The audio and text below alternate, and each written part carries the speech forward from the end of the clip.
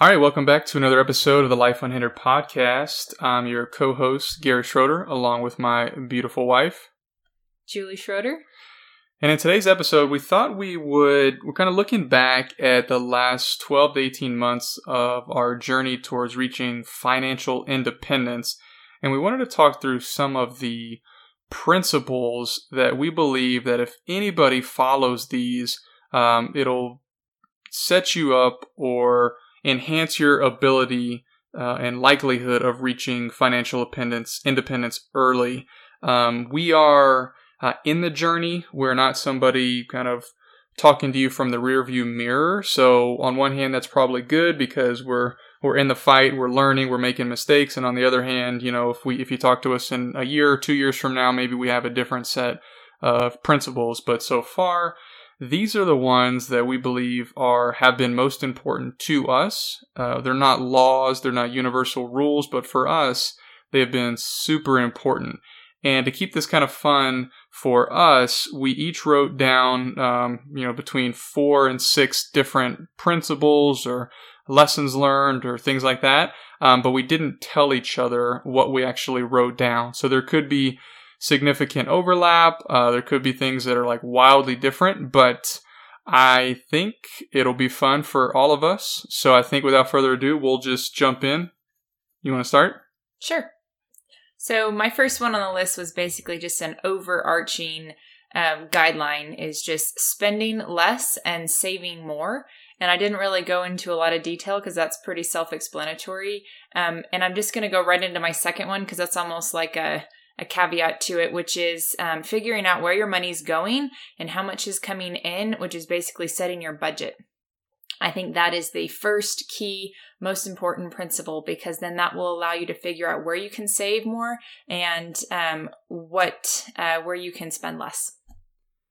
Yeah, so I think it's an interesting one to start with because I don't know about you listening, but I know for many people, as well as for me for a long time, you're kind of looking for a shortcut. You're looking for a hack. You're looking for some pixie dust to sprinkle on your situation to make it magically better. And I know a lot of people online and other arenas, they know a ton more than we do about a lot of different real estate investing or stock market investing and can get very, let's just use the word sophisticated, although I could use maybe a more negative term. But they have the appearance of sophistication, I guess you could say.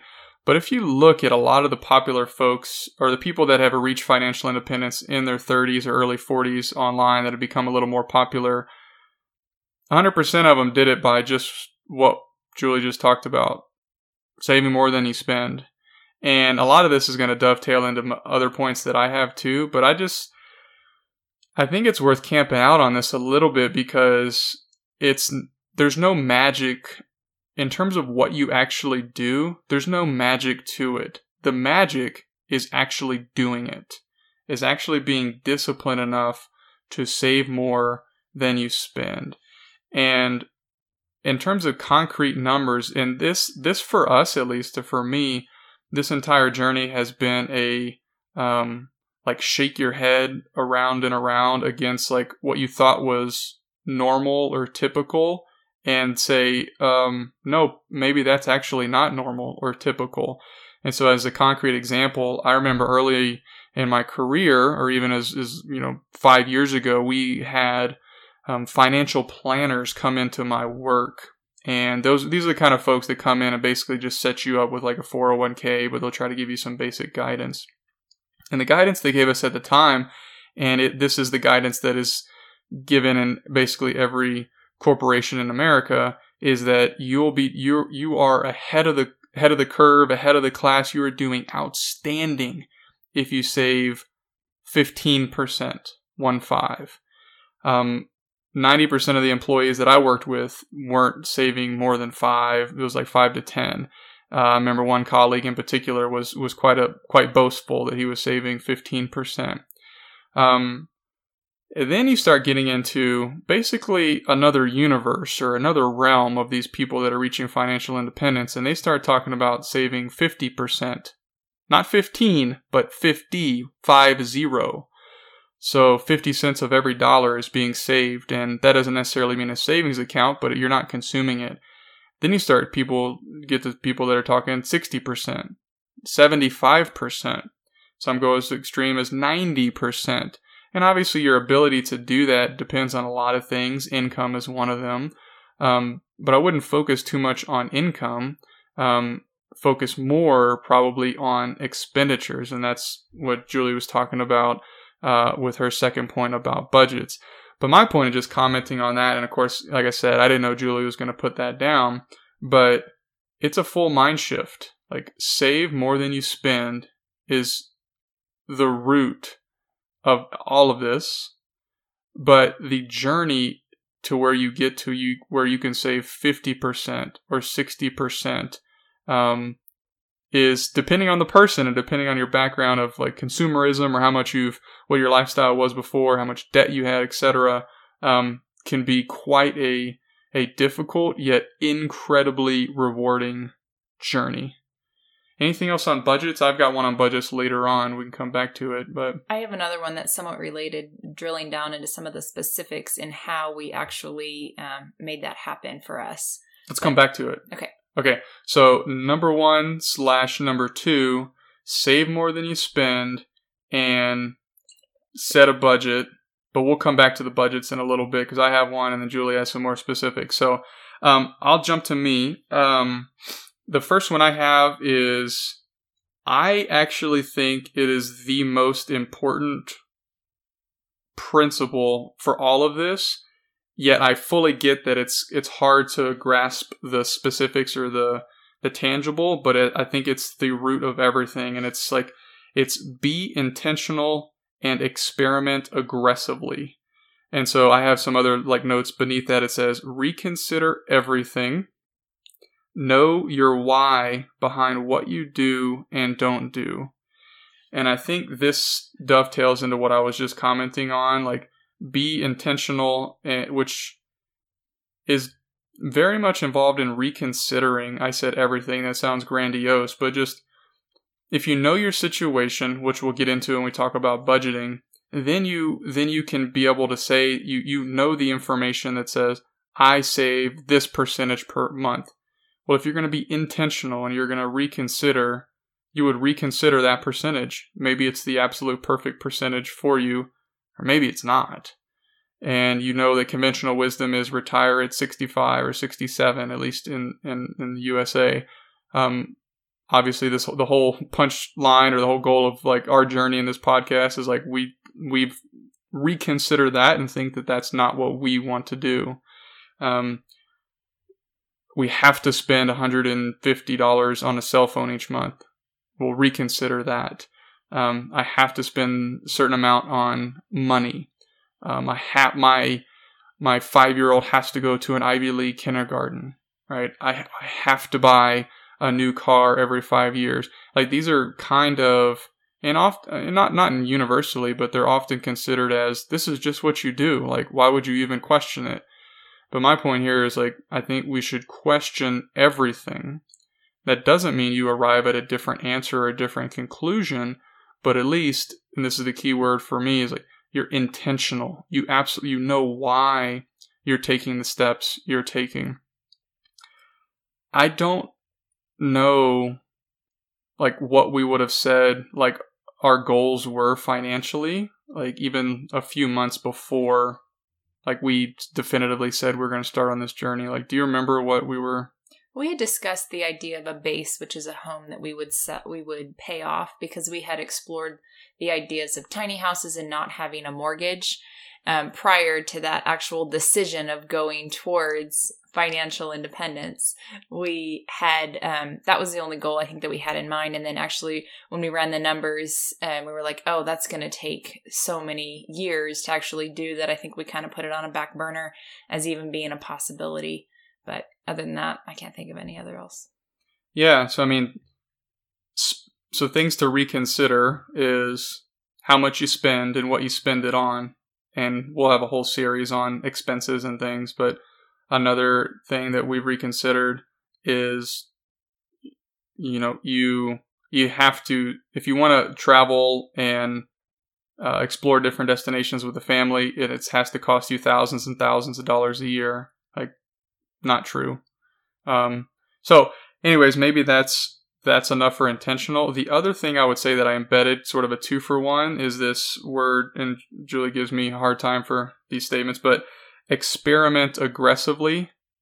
I think I've said that what did I say in the past?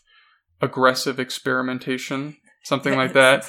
And definite deliberation. I can't remember what I said, but just this notion of experimenting. And a lot of times you might hear something like I just said, that people save 50% of their income. And if you get to some later points that we talk about and you do a budget and you figure out you're saving 3%, or you're saving 0%, or you're saving -% because you're actually living above your means and you're going into debt every month. You might hear something like that and you either could dismiss it as being not possible, you could dismiss it as saying people are lying, or you could just say, I think whether they're telling the truth or not, that's something I'd like to do, and let me just see if it's possible. What is the least risky experiment I can do to see if I can save 50% per month? Maybe it's an insane goal, and these are seemingly insane goals if you're saving nothing per month. But what if you just said, okay, I don't have to drive a car next month for 30 days. I'm not going to drive my car. If that's impossible, for 30 days, I'm going to eat rice and beans and some other, we don't eat like that. I'm just giving you as an example. It's like, you don't have to make definite decisions that are going to last the rest of your life. It's just an experiment. It's like, let's test, like basically do something, test out something, and then learn from it.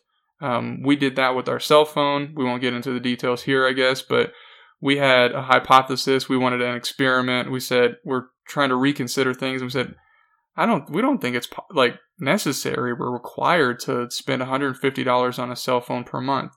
So we made a change, and it's funny looking back. I don't know how you feel, but for me, it's funny because it was kind of emotionally difficult to switch a cell phone plan. But we said, okay, what's the worst case? Okay, the worst case is this new plan doesn't work for us, and we go back to the other one. And it's a headache because we spent time switching over and things like that. A little bit of disruption in daily life, but let's just do an experiment. I don't remember if we said 30 days or 90 days. We had a certain period of time. We'll see how it works out. And now that's our go forward cell phone plan. And we only spend $20 to $30 per month on the usage that we do. So that little experiment, which took a little bit of a emotional capital, if you will, reduced our bill by 80%, 150 down to 30. So just a little bit on experimentation. Anything else you would add, or jump to the next one? Yeah, I guess mine kind of goes into the next one a little bit. It was in ways to save. So that was one example that I had, was in our cell phone. But just because when you're considering kind of the possibility of things that you could consider, sometimes it's nice to have a few concrete examples. And so, over the past few years, we've had a few things that we've done, and kind of, I guess, in the same way, principles, but I wanted to add some specifics to these principles and ways to save. Was, you build something over buying it new. And along the way, you usually are picking up skills. And so one skill that we learned was woodworking. And so one example is we built our kitchen table. So we just moved. We decided we wanted a different kitchen table. We didn't want to bring our old one. We sold our old one and we built one with wood. So it cost us about $100 and I don't know how many hours of work, but it really didn't take that much time. Gary's been learning the skill of woodworking and he's teaching me as he goes, but it's saving us money. We have invested in some tools, but now we can use those tools to build anything. And actually, we've actually built a lot of other furniture. Whenever we need something, we consider how we can build it versus going out and buying it. And if you've ever gone out and shopped for an actual real wood table, they cost north of $500. And if you go to the really fancy places, you're looking at thousands of dollars for a real wood table. So it does save you a lot of money if you can spend a little time to learn how to build yourself and to build things yourself. Another skill I picked up was crocheting. So I make my own scarves, I make my own hats, and I actually make them as gifts. And I could do probably a whole series on making your own gifts and saving money that way too.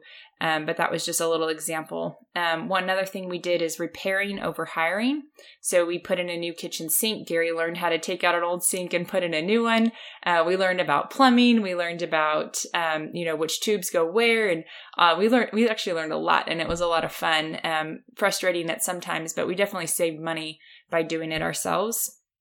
And then the last one I had here was repairing things instead of discarding them and buying new things. So when your pants get a hole in them or something rips, can you sew it? And if you don't know how to sew, it's actually not too hard, but it's another skill that you could pick up and you can repair. I've actually repaired chairs. I repaired my kids' shoes. I repaired jeans that have holes in them. I've actually made my own jean shorts out of, old jeans I didn't wear anymore. So that saves us money too. So those are just some examples along ways to save and different things you could do. How did you develop that mindset shift? You said making instead of buying, or repairing instead of discarding, those kind of things. How did that process work? If you or what are some of the ways you could, if someone else says, yeah, that sounds great, but I have no idea how to start. What the heck do you do with a saw? And what would you say? Well, I think you started learning those skills and kind of brought me into it in the way of learning the woodworking. But I think for the most part, I went to YouTube and just searched. Actually, that's how I learned how to crochet, is I just went and searched YouTube videos. I was bored for a few weeks, and I just wanted to pick up a new skill and I wanted to try it. And I actually only watched a few videos and I figured it out. And I think Gary did similar things in terms of picking up new skills. But, I just watched videos, did research online, talked to people. Actually had anytime we had to hire somebody because we couldn't figure it out, I would just pepper them with questions and I would learn from them. So all the mechanics and all the people that actually came to our house, I was usually the one there and Gary wasn't there. And so I would be asking them all sorts of questions and I would just be gaining knowledge from them. So I used everyone I could as a resource to learn so that next time I knew what to do. Yeah, you can basically learn anything you want on YouTube. Yep. If you have the interest. Yeah. I want to geek out for a second based on what you just said, because I think this is it depends on your level of Julie is making funny geeking out faces at me. So on one hand, you could say is crocheting really going to get me to retire at 35 or something? But just to just this sort of higher level principle here. And again, you can fast forward through this if this is too weird or geeky, but obviously, if you want to retire, you have to make enough money such that the investments, the interest that you're earning from those investments cover all of your living expenses. In order to make money, you have to work. You can start a business, you can sell things, but you have to work. You can be an employee, etc. What working is you are exchanging human capital for financial capital. Your human capital is your labor. This is economics 101, but your labor and your skills, you're exchanging that for financial capital. You're exchanging that for money. So you go to a job, you're a teacher, you're a doctor, whatever your profession is, you're doing some labor and then they're giving you money for it. And you want to get to a point where you have exchanged enough human capital for financial capital and you've kept enough of that financial capital that you no longer have to make that exchange. You can basically make a reverse transaction where the financial capital that you've saved up causes you or enables you to no longer have to engage in human capital for exchanging your human capital for financial capital. That is retirement from a geeked out economics term. Well, the reason I'm mentioning it now is because in relation to what Julie just said, every time that if you just think about everything you have to spend money on, it is you're doing the reverse side. So on one side of the equation, you go to a job, you're exchanging your human capital, and then they give you financial capital. Well, on the other side of it, for a plumber or a car mechanic, even your house in a more complicated way, your food, you are exchanging your financial capital for somebody else's human capital. So for your house, there's obviously the people that made the house, and then there's people that were involved in the transaction of the house, and the people that lent the money, but that's their human capital. And so every single month, you are exchanging your financial capital that you earned through your human capital, but you're exchanging it for their human capital. Same with the plumber. The plumber comes and gives you his human capital or her human capital. You give them financial capital. Why geek out on this? Well, if you can, over time, you can't do this universally, but the more skills you learn over time, then the less you actually have to exchange your financial capital for someone else's human capital. You, because you have the skill set to do it, you can exchange your human capital to fix the problem. You employ, if you will, your own skill set, your own labor, your own human capital to fix your own problems, which enables you to keep your human capital, keep your financial capital, and grow it to earn more money to enable you to keep doing that. Which, for a lot of people that are in like kind of financial independence community, for us, for sure, that actually gives us much more fulfillment, and it gives us things that you can't actually replace. What that gives us is like learning how to basic plumbing for a sink. We increased or enhanced our human capital, so we didn't have to exchange it for a financial capital. That gave us two things. They gave us, well, maybe multiple things. It gave us a certain skill set, which gave us a certain level of confidence, of self-reliance, and it actually gave us ultimately more time. Now, we had to spend a lot of time figuring it out along the way, but if you just actually figured out how much time would I or Julie have to be engaged in work and employed by someone else, again, making that exchange of human capital for financial capital, how many hours or how many days, how many weeks, depending on the purchase, would you have had to do that in order to get sufficient financial capital to make that exchange, to pay for that plumber, or to pay for that car, to pay for whatever it is. So I don't know if that made sense to anybody, but that's a huge mind shift. The more and more skills that you can acquire over the years, and it's fun for us. It's not like a chore.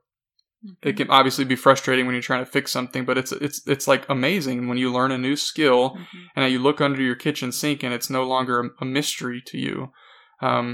I want to do that for vehicles. I don't know much about vehicles, but so like right now, if something happened on one of our vehicles, other than like an oil change or something, I have to rely on somebody else. I have to rely on their human capital and then go and get more financial capital myself in order to give it to them to fix that problem.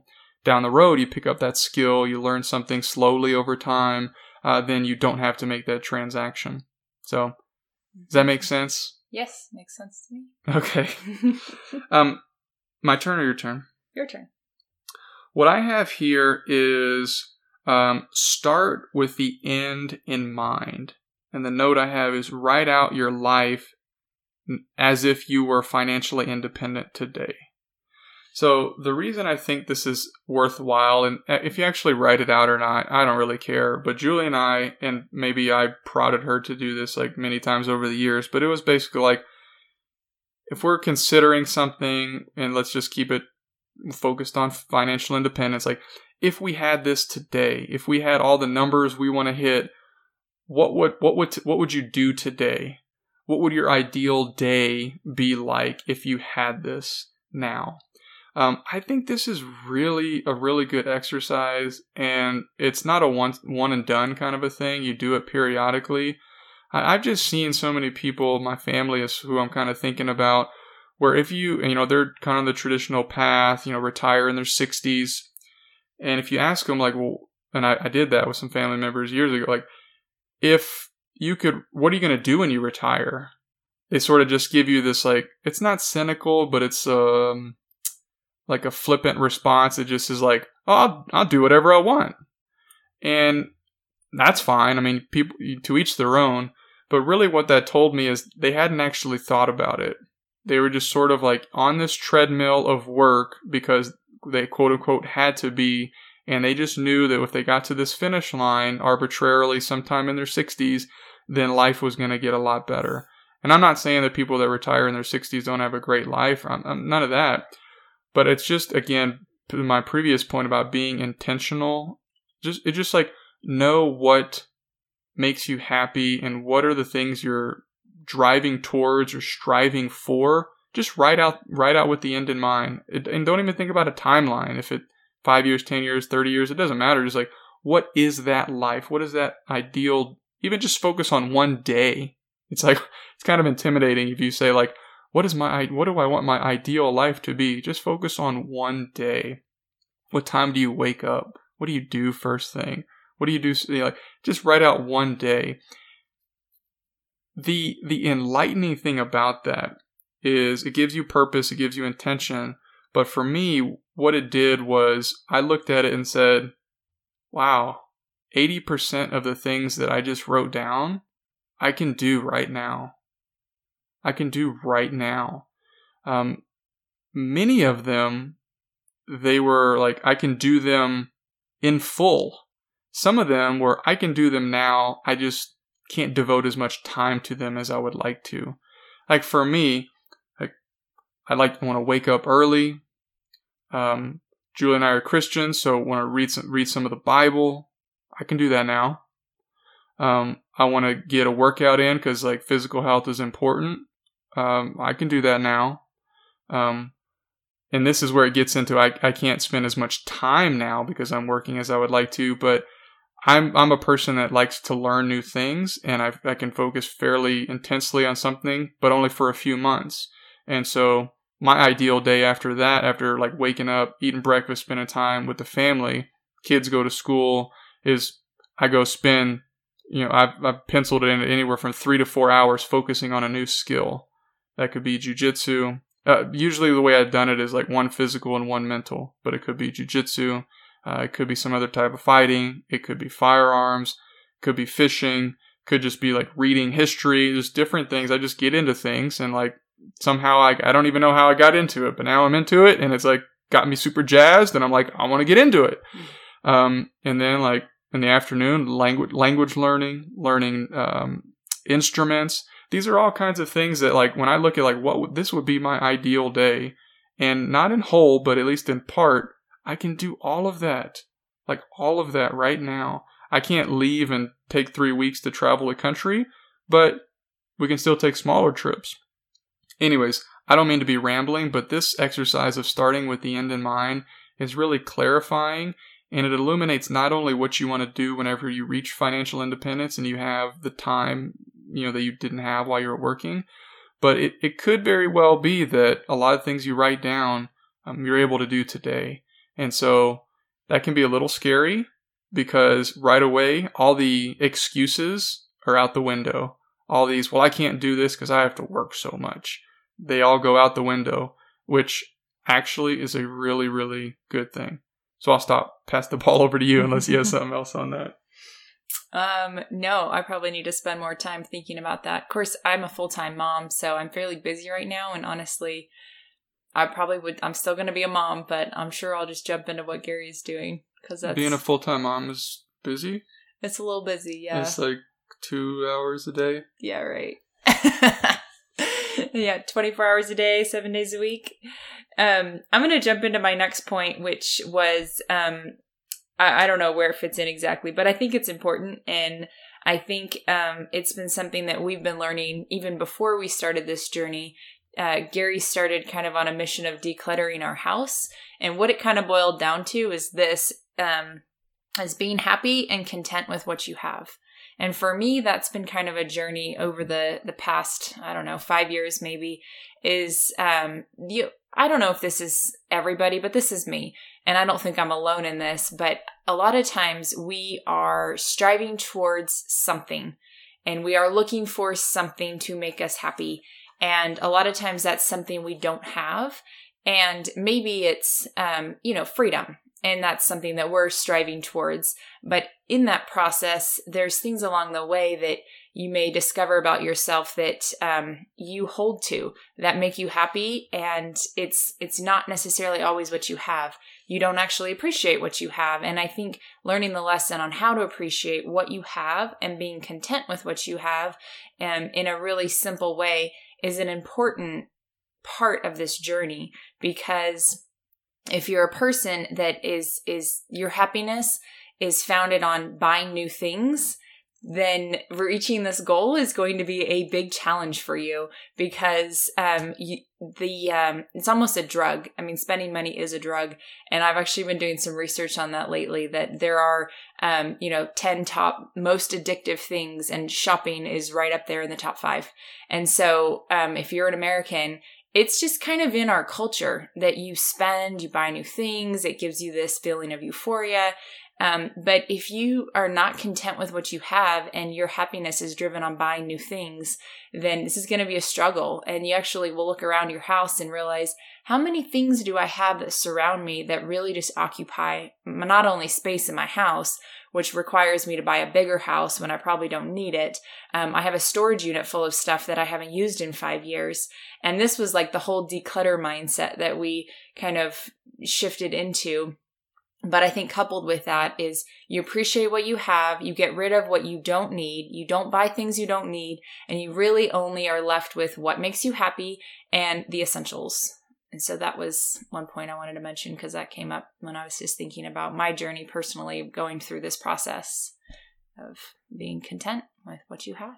Yeah, so sort of to me, it's a funny story around that. Is there's this book. It's actually like blown up and like become kind of famous a little bit. And the full title escapes me, but it's basically something about The Art of Decluttering.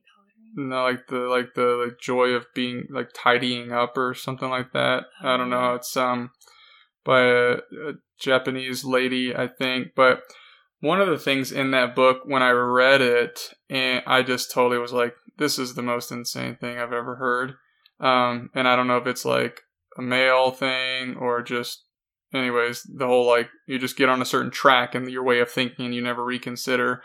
But one of the things was, I mean, there's a whole system, and I recommend that book, but one of the things the author talked about was, as you're decluttering your house, as an example, and basically you're getting rid of things. And just a little pro tip here, like, when in doubt, throw it out. Instead of like having like 75 like really nicely organized like storage bins all over the place, like maybe get rid of like the stuff that is required to fill up 30 of those. But anyways, she would say, as you're getting rid of things, and let's just stick with clothes because this is the kind of the epiphany I had. She said, you should evaluate, as you're going through your clothes, when you look at each article of clothing, you should look at it and ask, does this thing give me joy? And when I read that, I was like, that is the dumbest thing I've ever heard. Like, it's a shirt. Like, what the heck is a shirt? What? Like, what? It covers you. What do you... Okay, so then I said, well, let me like put my like ego in check. Let me put my way of thinking in check and just say like, well, let me actually try this. And then I was actually going through socks at the time. And I would get a pair of socks, and I have these, and I still have them now. But I would have these like sports socks, like they were like Puma socks from like Costco, I think, right? And like one part, like I had like 2 different types. Like at one point, like we got some of these socks that didn't have this like charcoal thing on the heel. And then another part, we got this ones that they had this like charcoal coloring on the heel. And like when I looked at the pair that didn't have the charcoal on the heel, I was like, that doesn't give me joy. And I looked at the sock. I looked at the socks that had charcoal on the heel, and I said, wow, I feel so much happier. I'd rather put those on than this other pair. And it was just crazy towns. And so then, obviously, there's a question of like, what do you, if you actually go through that exercise and it's helpful for you, then it's like, what do you do with the things that didn't give you joy? And of course, there's, ways to donate things either to friends or family or things like that. And that's what we ended up doing. But it was kind of an interesting exercise going through clothes where you're like, I haven't worn this in 6 months or a year and I don't like it. If you, whatever language you want to use, if the whole joy thing trips you up, find something else. Like, just don't like it. Doesn't make you happy. Like, you don't think you look good in it, whatever. But I would see shirts. I'm like, that doesn't give me joy. But I don't want to get rid of it because I spent this much money or as a gift or whatever. But I don't know if that is directly related to what you were talking about. Mm-hmm. But basically it's like, be happy with what you have and just be very intentional about the things you do have that actually make you happy and the things that don't. maybe that's it. Just a funny story. Yeah. It definitely guides your spending if you do that exercise, because then you don't mindlessly buy things just for the sake of buying them. You're very intentional, like Gary had mentioned before, on what it is you actually need, and purchase what you like, what makes you happy, not just what's on sale. And going through the wardrobe is, after he did that and he read, he told me what he was doing, then I started doing the same thing. And I actually went through this whole exercise of figuring out, what colors actually look good on me. I don't like patterns. I don't buy clothes with patterns because actually I don't like them. And so it was kind of an interesting process, but now like shopping for me is very simple because I only buy certain colors, I only buy certain styles, and I only buy certain patterns because those are the ones I actually like. And I'd never actually done that exercise. So it was rewarding because I actually like everything in my closet now. And my closet is a fourth of the size it used to be because I don't need all the other stuff that I used to have in there. Yeah, real quick, just one final thing on this. Something Julie just said that I think is worth re-mentioning or mentioning again, maybe in every podcast. She said something that she said, you don't just buy things just because they're on sale. And that might be counter to what people are thinking when you're talking about reaching financial independence. There's this paradigm shift where you're being intentional about the thing, whatever language you want to use, but you're being intentional about the thing that makes you happy or brings you joy. That doesn't mean the most expensive thing, and it doesn't mean the cheapest thing. It's just you're being intentional about it. You might get into financial independence, as we've said several times in the podcast, and you start going into crazy penny pinching mode. And you're like, I'm not spending money on anything, But then you realize that you're in a colder climate like we are in the winter, and no, it actually makes a whole lot of sense to spend extra money on a good winter coat that's light, you like it and it's warm and everything, but what it has different features that is going to make the quality of your life in those winter months 10x greater. But whenever you look at that first price tag, you're thinking, no way, man, I'm reaching financial independence by the time I'm 30. You would never do that. But it's just, anyways, it's being more intentional about, hey, I'm going to spend whatever the amount of money is on this article of clothing or whatever piece of equipment or whatever it is. And I'm okay with that because it's going to give it's going to be useful. It's going to make me happy, etc. Again, just being intentional. Mm-hmm. Your turn. My turn. Okay, so we can have a whole long discussion about this. I'll just bring it up and it'll point back to something Julie mentioned earlier, but I just have data over gut feelings.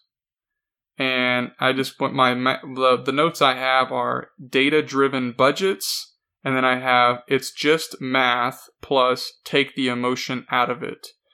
And so I'll comment a little bit, and then we can come back to Julie's earlier point about budgets. But you want to get to a point, I think it would be valuable to get to a point where you're just looking at the data and you're letting the numbers speak for themselves. So a couple of concrete examples. Julie mentioned budgets earlier. She'll give you some concrete examples. I think she said she had about our budget process or things you save money on. But the phrase I wrote down are data-driven budgets. Because if I asked you today, if you're at our dinner table and I asked you, what's your monthly budget?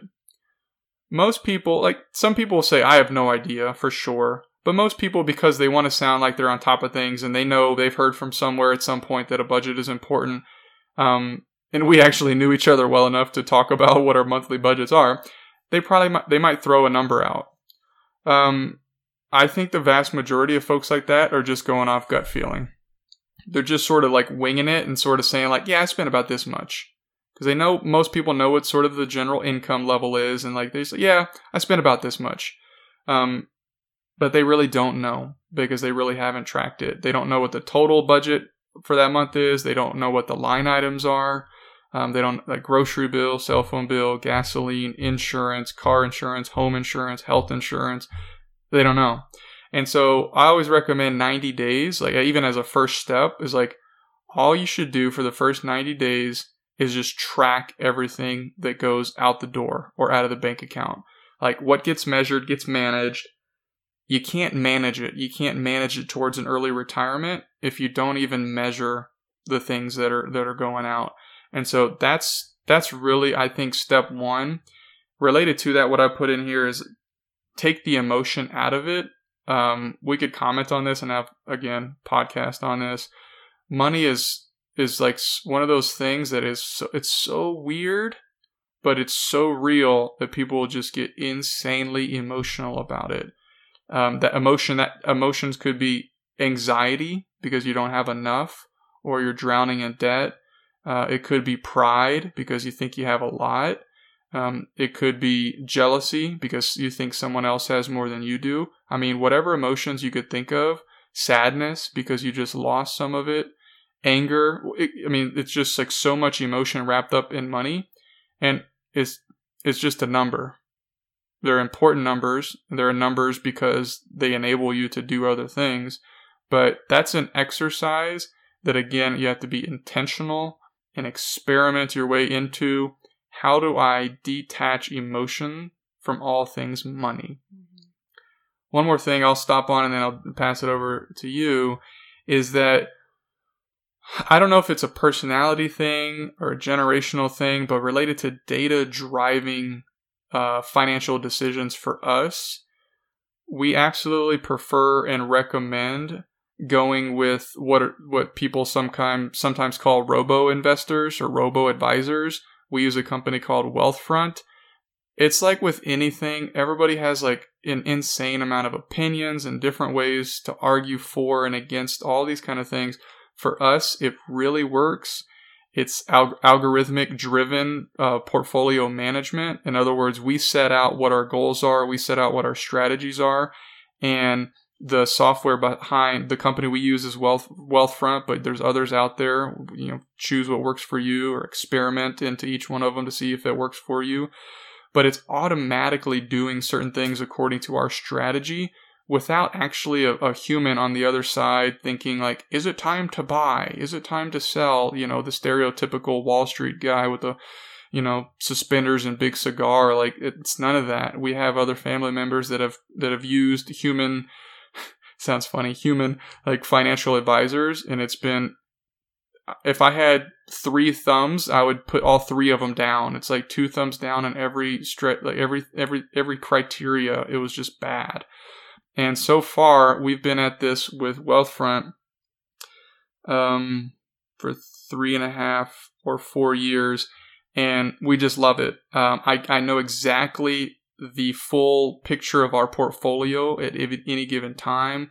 I know individual stocks that were bought and were sold. I know daily, weekly, monthly, any kind of performance over time. I know what my risk profile is. I can adjust it.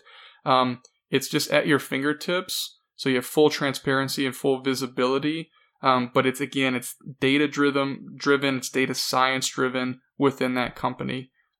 There's so many other tools, like I could talk about some which we use, but it's just a principle. Gather the data and let the data help you make decisions. Don't go off gut feel, and don't throw your hard-earned money at some financial advisor that is a full black box that you have no idea what's going on. Yeah, son, we'll take care of you. Don't worry. We've been doing it for 35 years. Yeah. Don't do that. Don't go to them if they can't explain exactly to the individual stock, to the individual asset allocation, to the overall beta of your entire portfolio. If this makes no sense to you, don't worry about it. But if they can't give you the individual details of your entire portfolio, I would recommend walking away. You want to have full visibility, full transparency, and I think you would want to have an algorithmic approach to overall portfolio management. Okay. I had one comment on that, not necessarily related to that piece of it, but the first part that you were talking about in terms of money, go at it in a non-emotional state, which is definitely more challenging if you are in a relationship and you're the female. Men are just more objective about things, I feel like, in general. But I know for us, it was more of a challenge for me to even have these conversations because, first of all, I spend most of the money. I had no idea what I was spending, and actually looking at the budget caused a lot of anxiety for me because I felt like I was going to be judged on what I was spending the money on. But I think we made a lot of breakthroughs. And I think if you are a couple, this is something that you can strengthen your relationship through this, because I think a lot of relationships can get strained over money. And so if you come together and have some real breakthroughs in these areas, it can actually strengthen your relationship because your goals become more aligned. Everything is more transparent. And actually, I think both parties, there's just a lot more ease in talking about it. And we've definitely, I think, broken through a lot of barriers in that topic just because now we have actual goals that we're both aligned with and striving towards. How did we break through? Well, we just talked about it more and made real budgets. And the breakthrough maybe was more on my side than yours, but just being a lot less emotionally attached to it, because having a goal helped me rein in my own spending. And it really forced me to do a lot more searching on my side of how I spend money, and made me analyze how I spend money. And I think that helped our relationship because I wasn't so defensive when you would bring things up. You got defensive? I got defensive. So yes, that definitely happened. But I think maybe I had two here, but I think I'm just going to mention one because I think most of my points have been around spending money. But this one was just kind of a fun one I thought of because it's something that I feel like we've been doing more of lately is finding fun and free entertainment.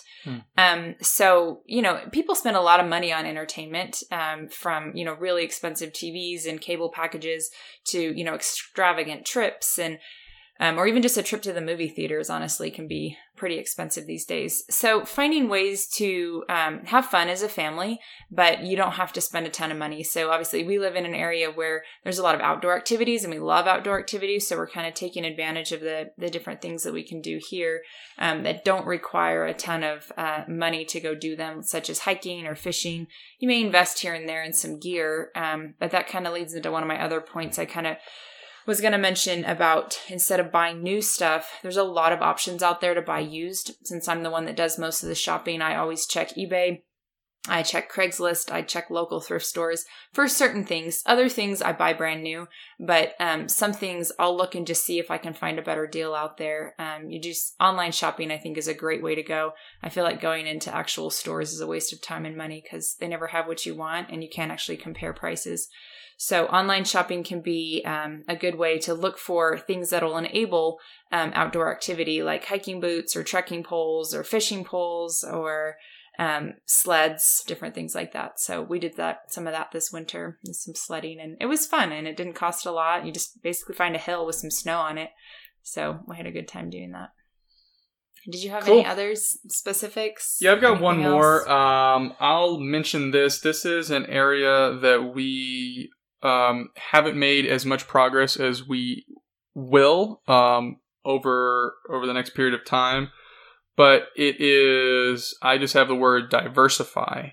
And there's a couple of different things related to this. And this is, a lot of these principles, they're at the strategy perspective. So like the individual tactics for anything that we've talked about, may be very different than what we actually do. But when I say diversify, I mean a couple of different things. The first one, of course, is when you talk about your investment portfolio, you want them diversified. Other people will colloquially, is that the word, say don't keep all your eggs in one basket. Basically, just think you want them you want a sufficient number of your assets to be inversely correlated. What does that mean? Just means if the market goes down or one set of investments go down, another will go up. That's a very simplified way of doing it. But if you have a company like Wealthfront or someone else, they'll diversify a lot for you. That's not really what I was referring to here, though, although that's really important. The other one, there's two different things here. One is, three other things. One is diversify your income sources. So this is something that we have a goal to increase as we're journeying towards financial independence, and then even after we reach financial independence. So right now, we have income sources that are coming from investments. Those just automatically get reinvested at this point because we're just trying to accumulate, as much as we can at this point. But primarily we have my job. And if you just look at your overall risk, and you're talking about back to eggs in baskets, like all of our eggs or all of our trust, so much, like 95, 98% of all the plans, financially speaking, that we have are dependent on my job or me earning an income, whether it's this company or a different one. We have over the years done, increased income via short-term rentals. We have online courses that I've had in the market for the last 3 years. But if you looked currently at as a percentage breakdown in terms of take-home income, again, so not income that's gained through investments that gets reinvested, 99.5% is via one source. So even if, you might de-risk yourself by, saving a bunch of money or having the, emergency fund people talk about so much, but you're still fully at risk, meaning if that income source goes away, like, you're in trouble. And so over time, let me put it this way. You would rather have 10 income sources giving you $1,000 than one income source giving you $10,000. That's the easiest way to look at it. It's hard to pick up all those over time, or it can be difficult to generate even, $1,000 depending on the time period, but say it's $1,000 a month. That takes a while to build something like that up. We have not yet been, successful at doing that. But if you lose one of those, it's a loss, but it's a 10% loss in this example versus 100% loss. So that's another diversification. Like we've experimented with that. We did more of that when we lived in Texas. We will get into it here more so over time. The last two things I'll combine together. We talked about them earlier, but around diversification, which is diversify skill set. So, it could be as simple, like I call them macro skills. Like these are the skills that you go out into the labor force or the workforce and actually get a job doing. Maybe you're a computer scientist, so you're a programmer at a company, you're a carpenter. So those are the skills that you actually employ to exchange that human capital for financial capital. But there's all these micro skills, and those are the ones we were really referring to earlier. Like I have no intention of going to be a plumber or a car mechanic myself as a profession or as a trade, but learning some of those skills, diversifying the portfolio or the toolkit that you have, will make you better off for all the reasons we mentioned earlier. The last one I'll say, and I did a video on this, I think, is diversification of identity. And this is really something that trips a lot of people up, especially those that actually reach early retirement or financial independence. They reach that mark or those numbers, and now they're, hey, I'm retired. Wow, look at me. I'm 40 and I'm retired. And a lot of them actually they have to go on another journey where they search for happiness. They lost a lot of happiness. Part of that is because maybe they didn't think of the end from the beginning, but part of it is because so much of their identity was wrapped up in their profession. Maybe they're a senior something or another at their company. Their title is a director. Ooh, you're a vice president. Look at you. And you're in a company and people revere you. They give you respect and they give you honor. And then that job title comes with perks and all kind of things like that. And so like who you are and the value you give yourself is reliant on that. So in the same way we're talking about your income can be like all your eggs in that one income basket. Well, your identity or your self-worth can be all in that one basket as well.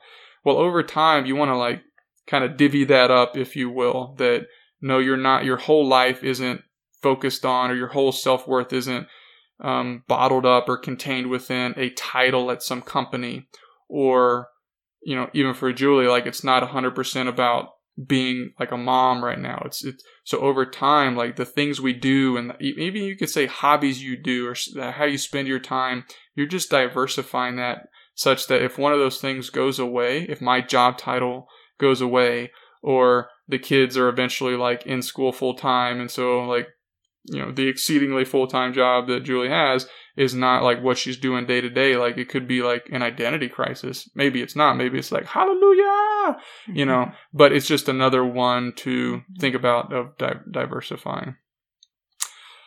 Give us some closing thoughts here. I don't think I have any closing thoughts here. Yeah, so I mean, this is kind of what I mentioned earlier. We're obviously in the journey. We are connecting the dots. We have a little bit of time in this journey, it's actually about 14 months into this journey. So we have that amount of time where we can, look backwards and connect some of the dots. We obviously are not speaking from a position of, look at us, we're in our 30s and we're early retired, but we're on the journey. So these are some of the principles. Again, we think they are universal. We think even if you learn a little bit about our situation and you say, man, I'm nothing like those people. I don't care about what they care about. I don't have a job like he does, or we don't have kids. I think that the principles we shared, even if that's true, that you look at us or listen to us and say, like, we can't even relate to those people, I think they still apply. If you can relate to the concept of not having to do necessary work until you're in your 60s, if that resonates, then I think the principles we talked about can apply to you. And it's just like you have to look through your own concrete situation. It could be it could be a scenario of, step one is figuring out, what do I spend every month? That could be step one. Or you could be like, you have a solid data-driven budget. You know exactly every single line item, and you're looking at how much you save, and it's 15 or 18%. And you say, well, I want to be intentional about how much I'm saving, so I'm going to experiment for the next 30 days to see if I can increase my savings rate from 18 to 25. Mm-hmm. Like, those are multiple principles we just spoke about that you can employ or apply today. You're like, oh man, like, we need a new piece of furniture. Or even if it's something more simple as, man, my jeans just ripped. Now, you're not going to reach financial independence by patching holes in your jeans, but it's going to give you a mindset shift to say, well, maybe actually I'm going to see if I can learn how to sew. It's just a mind shift that gets you into this mode of self-reliance. I'm going to actually say, well, just as a thought experiment, if I received a lot of money today, or I snapped my fingers and now I was financially independent, what would I do today? What would my life be like? Mm-hmm. Think through that. How much of that can you actually do today while you're working or while you're still, employed? So I think that's it. That's all I would say. I think just one thing is, it's a journey. And I think that's something to keep in mind. If you have never considered this, or if you're, like Gary said, like you're on track and you're moving forward and you're looking for more tips, just start with one thing and then kind of just allow yourself time and opportunity to figure out, what direction you want to take with it. Because it can take many different forms in many different directions, and everyone has a different path. And finding your end game it's about you. What do you want? And I think just taking it slow and realizing it's a journey and enjoying the journey along the way, and not make it a suffering, make it an enjoyment. Because actually fixing things and learning new skills has been a lot more fun than I ever would have imagined. And it's like, if you were going to throw it away anyway, it takes all the pressure out if you screw it up, because you were going to throw it away anyway. I did that with my daughter's shoes, that she couldn't wear them. They weren't possible to even be worn. And so I just was like, well, if I can't fix them, I'm really in the same spot that I was before. But if you can, well, then you save some money, you learn something new. And it's actually really rewarding when you can learn a new skill yourself and do it yourself. Gary and I think, enjoyed actually fixing things around the house and challenging ourselves. What can we learn online to figure out how to fix this problem? And it was rewarding for us, and we enjoyed it, and it was a good bonding experience. All right, folks. So let the journey continue. Until next time, have a good one.